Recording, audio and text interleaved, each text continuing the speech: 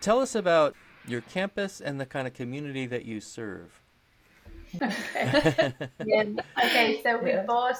It's developed a lot again, as Maura said. We've grown quite quickly over the last 5 or 6 years. We bought an old schoolhouse, basically an old primary national school, 6 years ago now, which had been used as a daycare centre for people with Alzheimer's.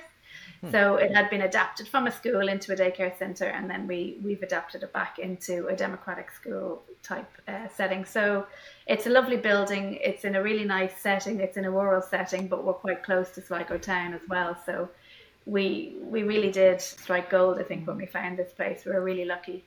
And so that's the main building, and then we have additional buildings that we've added on and different amenities over the last few years. A really, a small enough multi-use pitch, which has been an amazing addition to the school. So there's sports going on all the time, basically, rain, hail or shine. And then a barn as well, structure. We've added on some simple kind of very cost effective structure so the children can have shelter really from the elements, because they love to play outside a huge amount, and a lot of the time all they want is a bit of shelter. So we have various different structures on the site. We have a lot of green space. We were really lucky 2 years ago. Well, we identified pretty quickly that we needed to expand both our buildings and our site. So we bought the site behind us and we bought the site beside us. And the site beside us had a little cottage on it. So we've turned that into a nice little workshop space now, and a tech room, a gaming room. And then we have a big green field behind us, which the children just come up with all sorts of games and around in.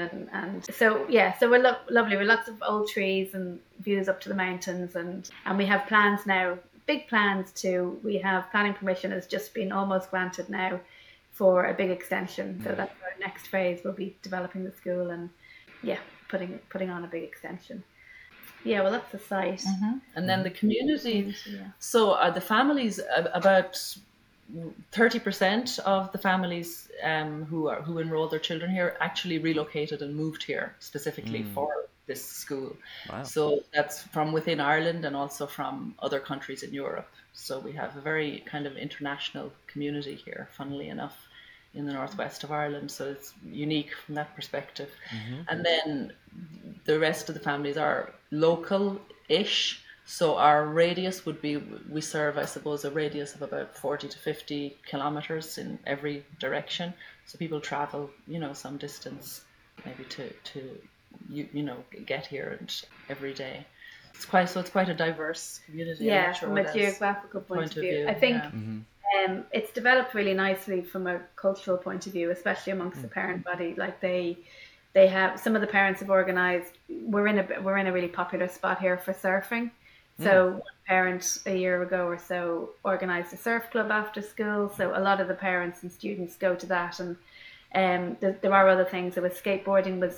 Everybody was fanatical about skateboarding for a while, so they all went to the skate park after school. I think they have a coffee morning as well, a couple of times a month, and we have full community gatherings at least every term, and sometimes more. We have a big party at the end of every term, and everybody's invited in and brings food, and we have a party, and whatever, whoever wants to performs, and all of those kind of things. So that's been really useful and helpful, really nourishing, I think, for the community, for parents to get an opportunity to get to know each other a little bit better, because they are quite spread out, so it can be difficult. It's not like in the traditional model here, which is the local national school and everybody lives together and they can all hang out together, and so that's been very supportive, I think, for the community, and especially with people moving. The parent community we have, they're amazing about helping other people, because there's a lot of inquiries when people are. It's a big thing to do, It's logistically challenging. Housing there isn't an adequate supply of housing around here, so there's all of those challenges. But the existing parents and the parents who have moved are a great support for those, the incoming parents as well. This is the Agentic Schools podcast, where you will learn about schools from around the world where children's agency to make decisions about their learning and living is more important than their academic skills. I'm your host, Don Berg.